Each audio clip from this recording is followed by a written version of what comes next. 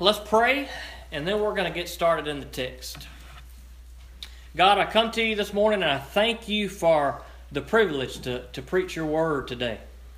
God, I thank you for sending us a house full of people, dear Lord. We are here because we need to be here. You sent us here, you brought us here today because we need to hear your word. God, we always need to hear your word, but I pray that whatever it is in your word that your Holy Spirit presents today, that it would be something that would transform our heart, God. That we would not just be hearers of the word, that we would be doers of the word, that your Holy Spirit would convict us to the core, that we would heed the warnings that your words have, God, especially in the book of Revelation with the things to come. God, I pray that if there is one that's never accepted Jesus Christ, they've never asked him into their heart, they've never asked to be forgiven, God, that you would let them know that you sent your Son today, that your Holy Spirit would guide them to the cross where your Son died and where he rose again for them. So God, I pray that you would be with each one of us today. God, our goal is for souls to be saved. God, that's our main goal. God, our secondary goal is for those who are Christians to draw closer to you. And so I pray, God, that both of those things will happen today. God, I pray that you hide me behind the cross, that you lay down my pride, God, that I lay that down before you today, that you do the speaking. God, it's not about me, it's about you. So God, I pray that your words will come through and that you will do a mighty work in this church, in this place today. In Jesus' name I pray it. Amen. Amen. We had gotten into some serious stuff last week in Revelation chapter 7. We had begun to see God's wrath was about to be poured out among his against those people who had rejected him. We saw a scene in heaven where there were a vast multitude that could not be numbered that were coming out of this great tribulation period. I believe that very well could be the church. That is the bride of Christ. That is those who are Christians. I believe that is a very likely place that the church will be raptured out, if we can use that word, of the wrath that is to come. I preached last week that I believe that Christians will be delivered from that wrath. There were a couple of verses that I used, so I believe that we as Christians, while we may have to go through some hard times, even some of the tribulation, I believe that ultimately we will be spared from God's wrath. Now, what we had seen up to this point were just some hard times. We saw some wars. We saw the effects of those wars, some famines, some different things that happened. We see that. We're familiar with that in our life today, all throughout history. Some of you who are older may remember World War II, may remember some of the things that happened along with that. There were hard times in those days. We see that in our economy today. We see war everywhere. We see hard times. So we're familiar with some of the hard times that have taken place all throughout history. As time goes along and we get closer and closer to the end of time, those things will get much more difficult. We as Christians have to experience those things today. We will have to experience them until the time that Jesus calls us home. But there is coming a time that the book of Revelation points to where once these first things get out of the way, these judgments, what I believe they are, judgments of God that God allows to happen to this world. Once those judgments are out of the way, we begin to progress on to something a little more extreme. And that is God's wrath. We begin to see God's wrath poured out upon an unrepentant humanity. Now this is some intense stuff. Some people say, I don't like the book of Revelation. It's scary. Yeah, it's scary. When you think about a God who is the creator of heaven and earth, who is all-powerful and all-knowing, God knows everything you did. God knows everything I did, everything I will do. And not just us in this room, but everybody who's ever lived, everybody that's living, and everybody that will live. God knows everything. And God is a just judge. And one day God will judge each one of us. And this wrath that is coming is God's wrath being poured out on unrepentant people who have rejected Him, who have said, God, I don't want anything to do with you. I don't believe that Jesus is your Son. I don't want to be covered by His blood. I don't want to repent. I don't want to turn. I don't care. And God's going to say, if you don't want to turn to me, fine. Fair enough. God gives us an opportunity to escape, and that is through Jesus Christ, so that we can escape through that grace that He offers, through His life that was given for us on the cross. But if we reject that grace, then chapter 8 onward is what the unrepentant rejecter of Jesus' grace will have to face. And it is a tough, tough time that is coming. Revelation chapter 8, let's read it. We had looked at 6 seals that had been opened up till this point. This is the 7th seal. At the opening of the 6th seal, we saw that there were these rumblings and earthquakes, and people realized that God's wrath was coming.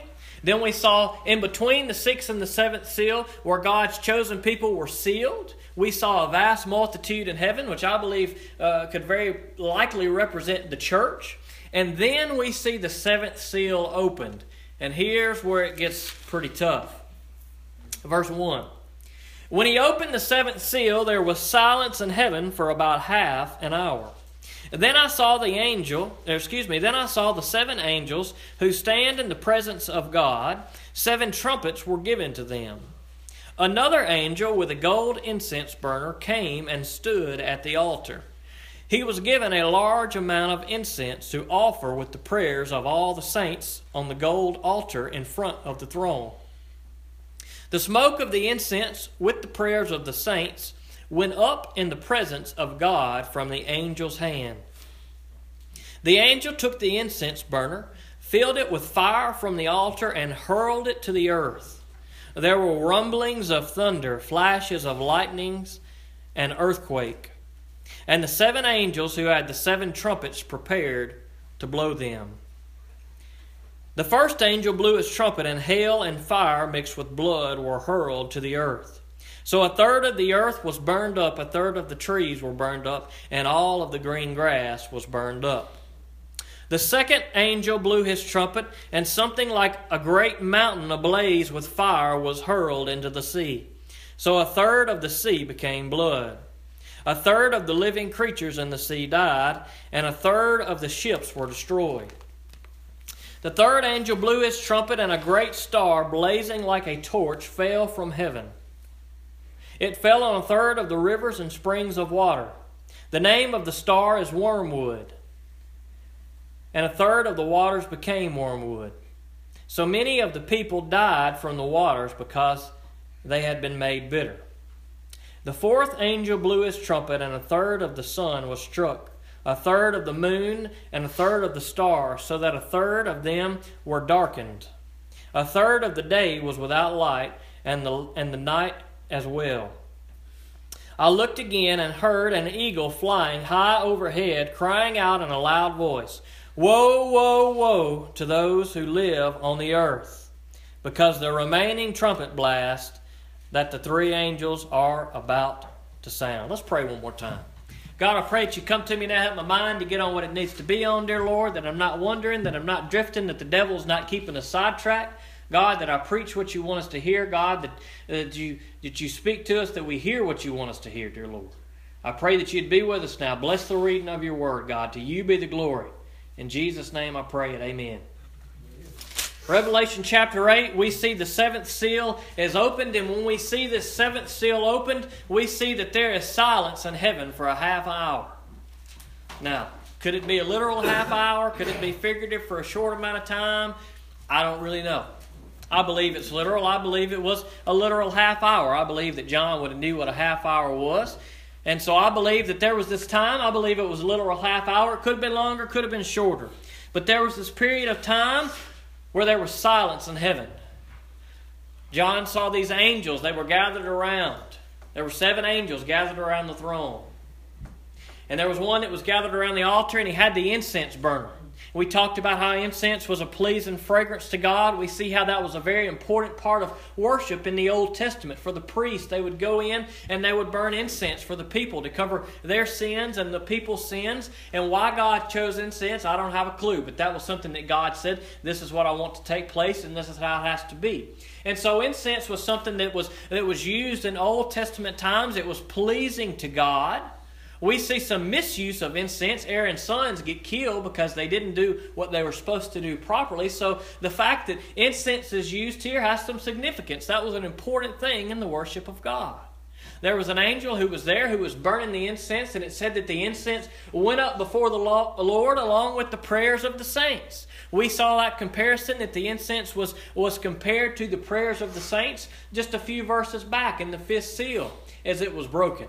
we saw that there were martyrs, that is, those who were killed because of their testimony of Jesus Christ. And they were praying that God would deliver vengeance. They wanted these people who had done wrong, who had done them wrong. They wanted God, who is a just God, to bring justice. They wanted God to avenge them. So we see that prayer not only of the martyrs, but I think we've probably seen that prayer all throughout history. There have been Christians who have prayed that prayer. It could be that these prayers that are going up are not only those of the martyrs, but also those of the great vast multitude who has come to heaven out of the tribulation that we saw in the chapter before. But whoever it is, these are all the prayers of, I believe, probably all Christians and all believers over time. Maybe it's just those in heaven, maybe it's the martyrs, maybe it's everybody. I don't know, we don't know. But these are prayers of the saints, whichever saints they are, that are going before the Lord. And the fifth seal, as it was broken, these prayers were for God to avenge them. And here we see that is about to take place. And in silence, as these incense is going up and the prayers went up, and then there was silence in heaven for 30 minutes. Have you ever heard of the calm before the storm? Most of us are probably familiar with that terminology. That is what's going on here. There is a great storm of God's wrath that is about to be poured out on humanity. And what an awesome and unbelievable time that must be for this crowd that is in heaven. This group that is in heaven, these angels, these believers who are gathered around the throne, knowing what is about to take place. The awesome and wonderful power of God is about to be poured out on all of humanity, and everyone pauses in silence for 30 minutes. I bet that felt like an eternity, 30 minutes. I mean, we pause for just a second. You pause for like 8 seconds. It seems like an eternity.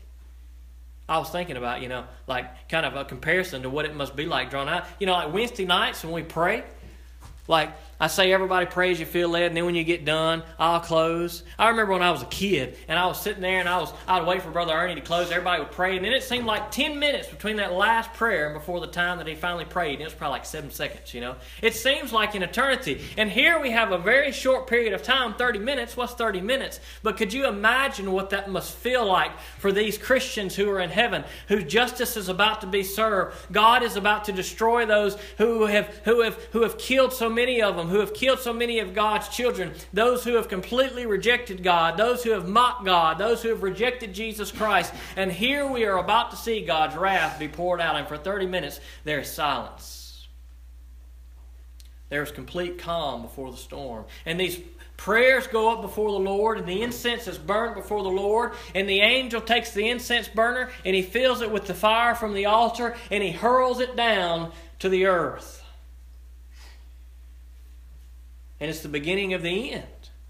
It's the beginning of the end. We have just gone through a series of Revelation where we see 7 seals that are broken. The 7th seal has finally been broken here. And now we see what is about to take place. Now we see what God's will and God's plan is, and what's going to take place ultimately in the end. This is not a fictional book. Maybe some of you are here today and you don't believe, well, this is just so-so, and this is just... No, this is going to happen. This is not a fictional book. This is God telling us. It's not just some guy thinking, all right, I think this is what's going to happen. It's not just that John's some random guy. He is getting this vision from Jesus Christ himself. Jesus knows what's going to happen. God is telling us in His Word what is going to take place. Those of us who have an ear, let us hear. We see that. Jesus tells the churches that early on in the book of Revelation. And the 7 seals have been opened. And now we see that there are going to be these 7 trumpets that are going to be sounded. Each one is going to bring a little more of God's wrath on humanity, getting progressively worse and worse as they go along. The first trumpet, verse 7. The first angel blew his trumpet, and hail and fire mixed with blood were hurled to the earth. So 1/3 of the earth was burned up, 1/3 of the trees were burned up, and all of the green grass was burned up. So when this first trumpet blast sounds, we have some intense imagery of what's going to go on here. It says that hail and fire mixed with blood were hurled to the earth. So much so that 1/3 of things were destroyed. That's pretty unbelievable. That's pretty unbelievable. We saw that earlier on in the seals where a fourth of the earth was destroyed by one of the horsemen that came. And now God's judgment and wrath is getting a little progressively worse. It was a fourth, now it's a third of the land that is going to be destroyed here. Of the trees, of the grass, of the earth is going to be burned up. We see that this hail is thrown down from heaven, and this hail is mixed with blood and fire, and it is cast down from heaven. Now, some would say that one view is that this is not a literal thing, but this is symbolic of something else, that John was describing maybe some kind of nuclear war, and that was what was falling. But I believe this is literal. And the reason I believe this is literal is because these things are not foreign to us in God's Word. If you read God's Word in the Old Testament, when His wrath and judgment was poured out on people, you see that these things occurred. These things are not uncommon, that we see a hail cast down from heaven. If you want to turn with me, you can, to Job.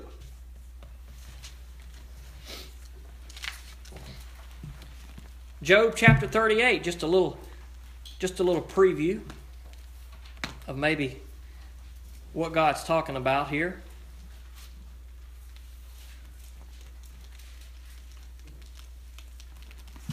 Job chapter 38, verses 22 and 23.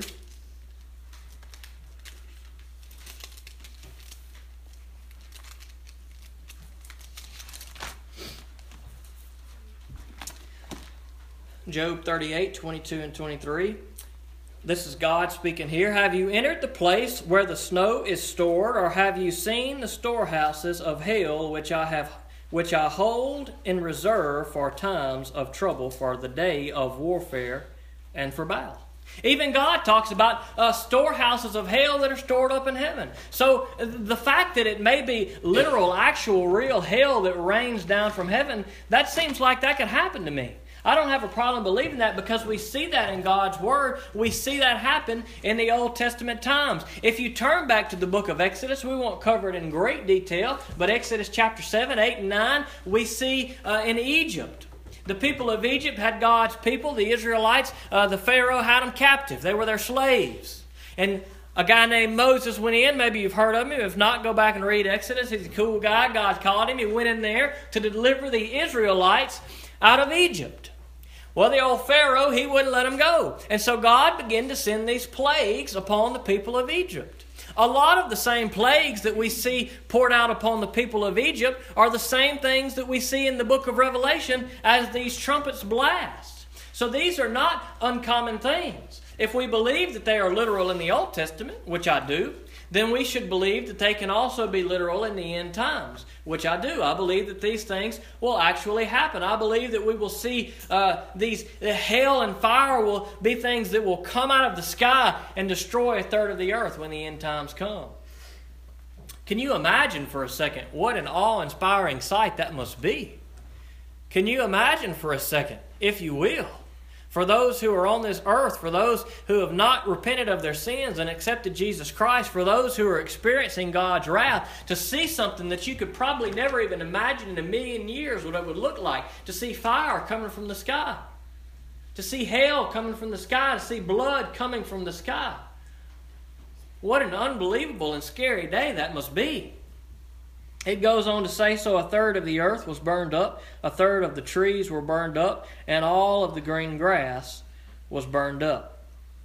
Now, as we talked about several times through the book of Revelation, there are many different views. Some people believe this to be literal. Some believe this to be symbolic. Perhaps this is symbolic. Some would say that the trees represent the leaders in the world. Those who are in power, those are destroyed. And a third of just the normal everyday people are going to be destroyed. That's one interpretation. Maybe you hold that interpretation. Could be true.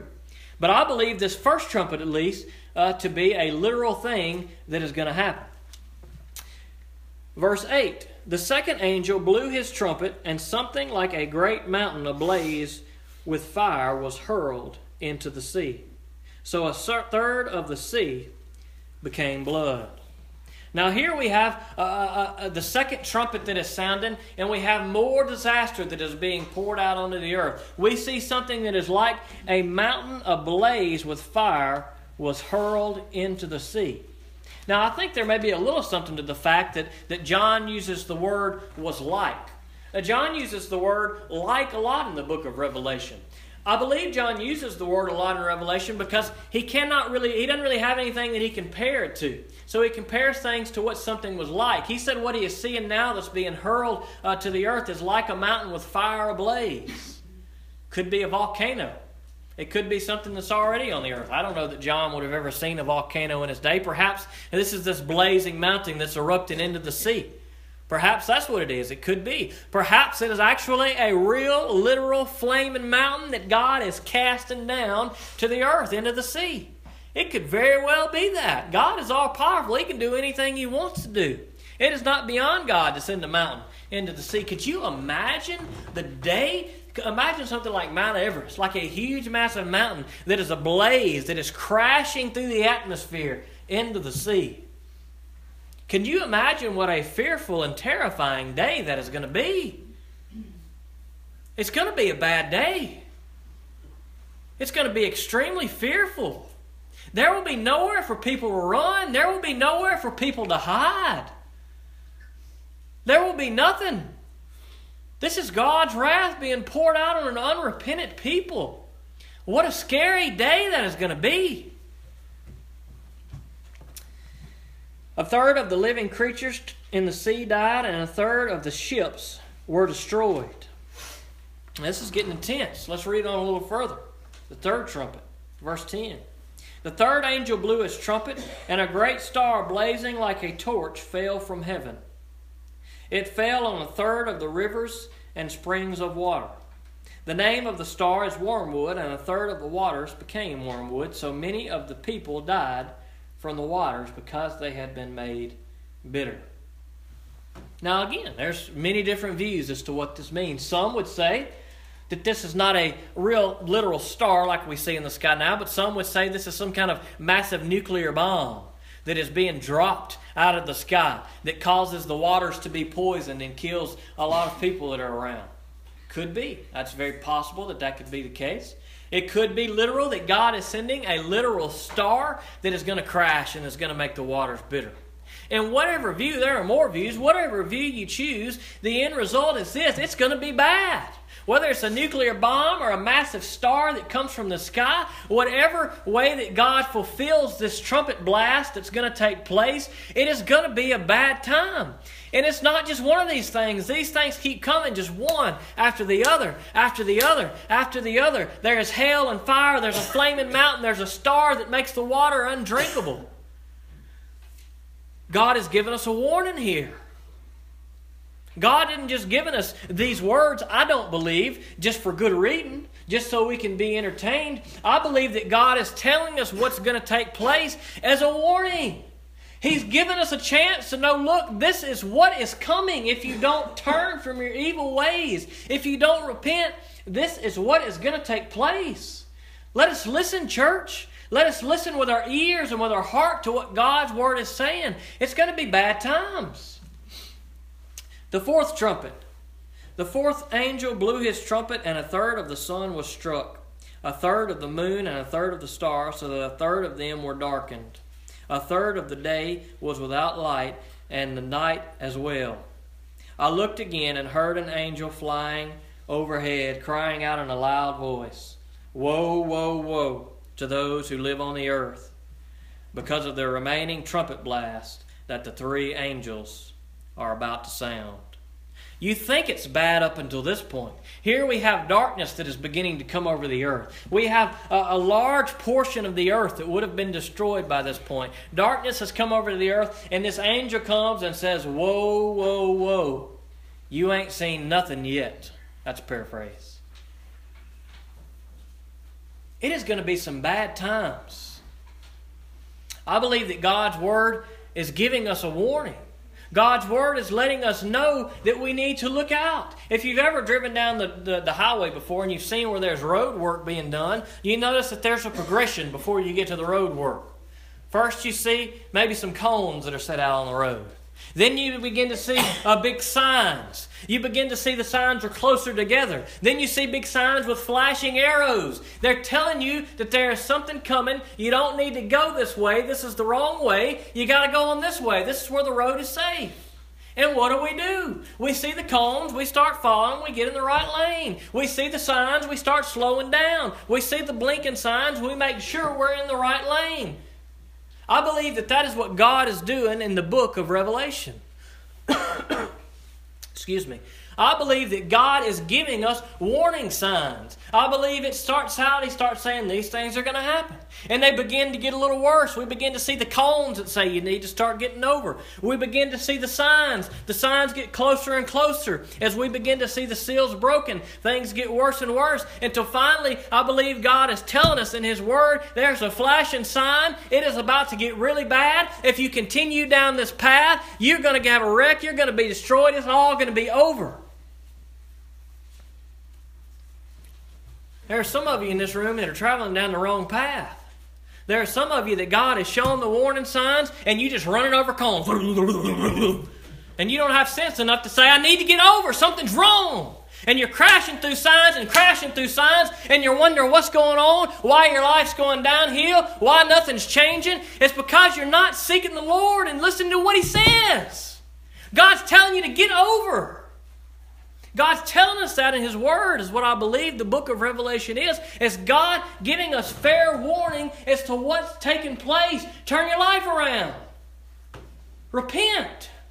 We see some hard-headed people in the book of Revelation. And next week, when we get to Revelation chapter 9, Lord willing, we're going to look at some of these people. God pours this stuff down on them, and the Bible says that the people who are on the earth refuse to repent. They continue to curse God. They refuse to repent. Even in the midst of God's wrath, they refuse to repent. Look, I don't want you to be those people who refuse to repent. I don't want you to experience God's wrath. I want you to experience God's grace. We talk a lot about God being a just judge. Let's think about that for a second. A few years ago, I went up to town. What do they call that court at the sheriff's department where you can go and... What's that court called? Anybody ever go to that and know what it's called? Anyway, I don't know. Justice Court. There you go. You can go in there and people are going in. And I was there one day and I was watching these things and I was watching these people go up there before the judge. And I was thinking at that time, that's got to be so scary to stand there before that judge. And I was thinking, I hope I never do anything where I have to be in here standing before this judge. And then the Holy Spirit told me, we're all going to stand before the judge one day. And I said, whoa, that's a scary thought. Every one of us is going to have to stand before the judge one day. And look, here's what I saw. I saw that judge give some people a warning. Y'all ever seen a judge do that? Maybe you know somebody. And somebody does something and they go in there and the judge says, I'm going to let you off this time. I'm going to give you a warning. But if you keep this up, you're going to have to pay the penalty. Sometimes judges do that multiple times. But eventually, if the person continues to refuse to do what is right, continues to refuse to obey the law, the judge has to sentence them to the punishment that they deserve. And we're happy about that, right? We want to see the judge sentence these people. These people are a nuisance to society in some case. They're putting people's lives in danger. And it's great that the judge is giving them multiple opportunities and multiple warnings to turn from their ways. But eventually, if the judge is any good, he has to sentence these people. If we had a judge sitting in Amite County and everybody that did wrong, the judge just let them go, and crime began to pick up, how long would that person be a judge? Not very long. Would we say, boy, he's a good judge, he's letting everybody get off free? Nope, we would not say that. And God is no different. God is no different. Some people say, well, if God is so good, if God is so loving, why in the world would He sentence anybody to hell? Why would He send anybody to hell? Because He is a just God. He is a just judge. He cannot wink at sin and say, you just keep on doing whatever you want to do. If we saw a judge in real life do that, we would say he was a horrible judge. And we should think no different of God. God is not a horrible judge. He gives warning after warning after warning after warning after warning to stop, to turn around, to repent, and to turn to Jesus Christ. And there is coming a day where each one of us will have to stand before God. And praise the Lord for those of us who are covered by the blood of Jesus Christ. And God have pity on those who have not. Because they will stand before God and God will say, I gave you warning. I gave you opportunity. I gave you a chance to repent, but it will be too late. I believe that God's Word is giving us warning. We see all throughout the Scripture where God brings His wrath on humanity, He spares those who are righteous. Those who are righteous are spared. Sodom and Gomorrah, evil place. God brought His wrath down on them, and guess what? He spared Lot and his family. Why? Because they were righteous. Genesis chapter 6, we see the flood come on the earth. All humanity is being destroyed. Everything's being flooded. But guess what? Not everybody was destroyed. There was righteous Noah and his family. We see a pattern through God's Word.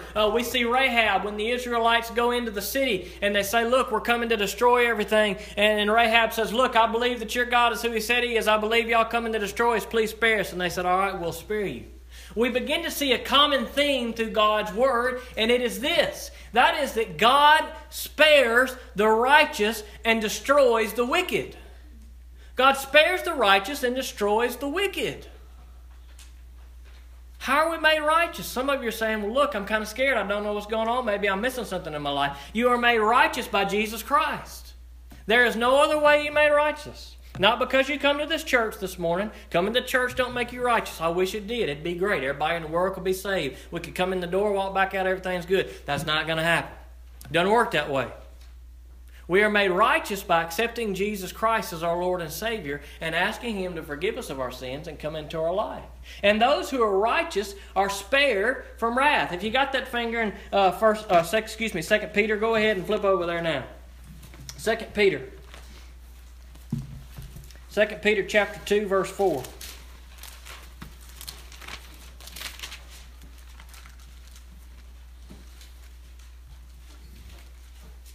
Should be just a couple of pages back to your left from where you are in Revelation. Not too hard to get to. 2 Peter chapter 2, verse 4.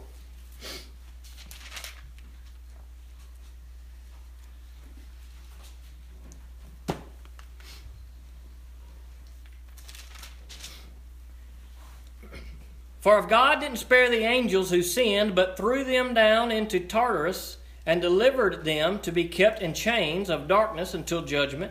And if He didn't spare the ancient world, but protected Noah, a preacher of righteousness, and 7 others, when He brought a flood on the world of the ungodly, and if He reduced the cities of Sodom and Gomorrah to ashes and condemned them to ruin, making them an example to those who were going to be ungodly, and if He rescued righteous Lot, distressed by the unrestrained behavior of the immoral, for as he lived among them, that righteous man tormented himself day by day with the lawless deeds he saw and heard. Then the Lord knows how to rescue the godly from trials and to keep the unrighteous under punishment until the day of judgment. Well, that's a reassuring verse right there. That's a reassuring verse that one, God is gonna destroy those who have done wrong against Him. God is going to serve justice to those to whom justice needs to be served. But it's also reassuring in the fact that God is going to deliver those who are righteous. God knows the difference between good and bad and righteousness and unrighteousness. God knows the difference between those who are His and those who are wicked. And there is coming a day when God is going to separate those out, and those who are His will be taken to heaven, and it will be a wonderful and glorious day. And those who are not will experience everything that we have read in the book of Revelation. I'm going to experience everything that we see in Revelation chapter 8. If you still got your finger in 2 Peter, you can keep it there. 2 Peter chapter 3, verse 9. 2 Peter chapter 3, verse 9.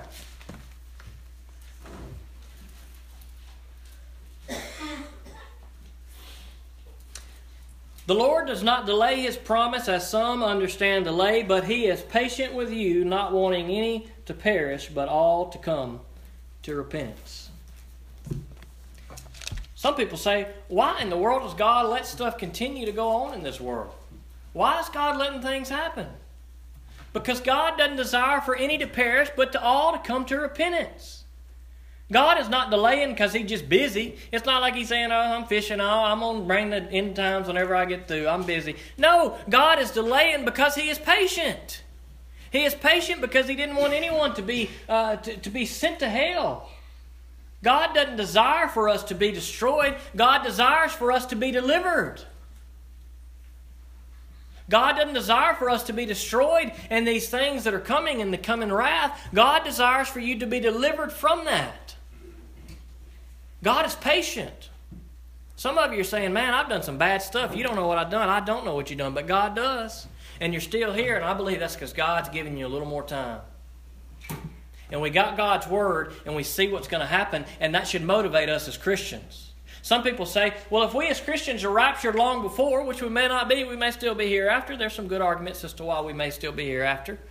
We may still be here even in all this, but even so, I think as Christians we'll be protected because we see that in the story of Egypt and Pharaoh. Even when God brought that wrath upon the Egyptians, it said that his people were spared, and none of those things happened in that area. That's a whole other topic. We won't get off on that. But even if we are long gone before all this stuff happens, some Christians say, well, what does it matter? I'm going to be gone. What do I care? Because you have friends and family and people around who do not know Jesus Christ as their Lord and Savior. And while you may be in Christ and you may be spared of this wrath in whatever way you are, you're going to be spared from it. But there may be those who are your friends and family who will not. Who will have to be here as giant hailstorms come from the sky, as fire comes from the sky, as mountains are hurled down, as the earth is burned up. There are people that we love that do not know Jesus Christ who may be here for that. That should motivate us, Christian. That should motivate us, church, to get the word out. The warning is for those who are lost, but also, I believe, an encouragement and a motivation for those of us who are saved so we can take the gospel to a world that needs to hear it. And that they would know that God has been patient with them. That they would know that there is forgiveness there. And that they would seek Jesus Christ as their Lord and Savior. Let's pray. God, I come to you this morning. I thank you for your word. I thank you for your warning signs, God. What a fearful day that is going to be when your wrath is poured out. But God, I pray that there is none in this room that has to experience that. God, that each one of us would accept Jesus Christ. That we would not be so foolish to totally miss the warning signs that you put out for us. To totally miss your word that you have given us, God, so that we can change our direction. God, if there are some in this room that need to repent of their sin and turn to you, that they would do so today. God, I pray that you would light a fire under us to motivate us to get out and be about your work, dear Lord. To reach those people that we love. To reach those people we know and the ones that we don't know, God. The ones that don't know you. So that, God, they all need to hear. Whether we know them or not. So help us to preach your word and teach your word. And God, to teach your grace. We've talked about some heavy stuff today, God, this morning. We've talked about your wrath and how scary and tough that's going to be. But God, your grace is greater than your wrath. So God, I pray that if there's any in this room that haven't accepted that grace through Jesus Christ, that they would today. In Jesus' name I pray it. Amen.